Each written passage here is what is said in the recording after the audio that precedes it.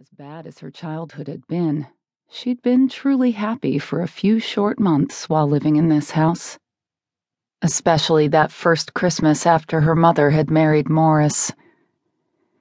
In the dark, cobwebby corner to her left, she could easily imagine the splendid tree that had once stood there, proudly bearing 1,000 twinkling lights and an abundance of shiny gold balls. That was the first time her family had possessed enough money to buy a tree any taller than a token 3 or 4 feet. And to have it flocked with fake snow and decorated so elegantly was really an extravagance. Every year since she'd become an adult, Lucky bought as big a tree as her current abode would allow and always flocked it, on principle. But she'd been living off the money she'd inherited from Morris, which was barely enough to get by on since she gave most of it away. In order to keep traveling, she'd had to cut down on expenses. The places she'd been renting for a few months here and 6 weeks there had low ceilings and generally weren't the nicest, which meant she'd never been able to duplicate the opulence of that damn tree. She wrinkled her nose at the musty smell and glanced back at the open door before moving deeper into the house.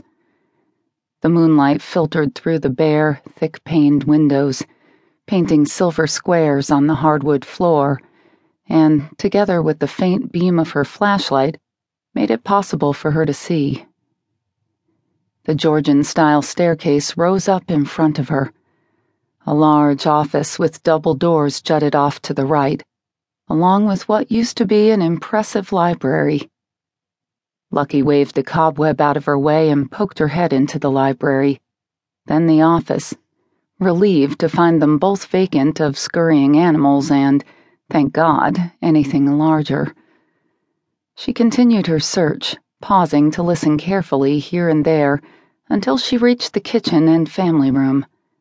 Situated at the back of the house, they were more like one big room with floor-to-ceiling windows that curved into a semicircle and looked out over the pond at the bottom of the hill.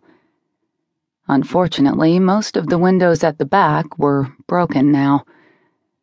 Bending to retrieve a small rock lying among the glittering shards of glass on the old stone floor, Lucky tossed it up and caught it again. So much had changed. Morris was dead. Her mother, too. Her brothers, Sean and Kyle, who were both older than she was, had sold the land they'd inherited and moved elsewhere. But the feeling of being unwelcome here, the resentment of this small community, seemed to linger. Lucky threw the rock away and watched it skitter across the floor.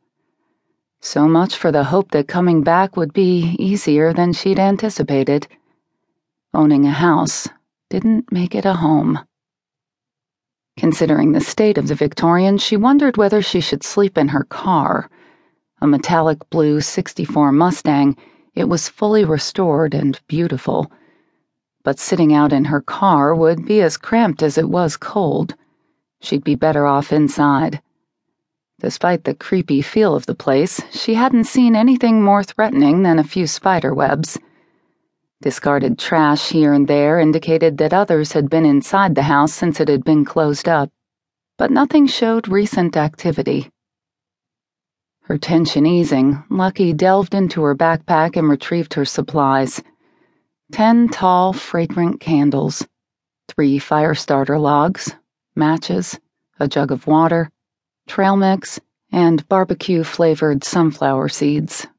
Her suitcase, cleaning supplies, and bedding were still out in the car. With its stone floor and broken windows, the kitchen was colder than the front of the house. But the family room portion had a wood-burning stove and provided the most natural light. Come morning, Lucky planned to make the place livable. For now, she blew on her hands to warm them. She just needed to get through the next 6 or 7 hours. She lit the candles, then arranged them on the marble countertop. They created a dim, ethereal glow and gave off a comforting scent that helped dispel the dank odor of neglect. Building a fire didn't take long either, thanks to the starter logs. When Lucky was a senior in high school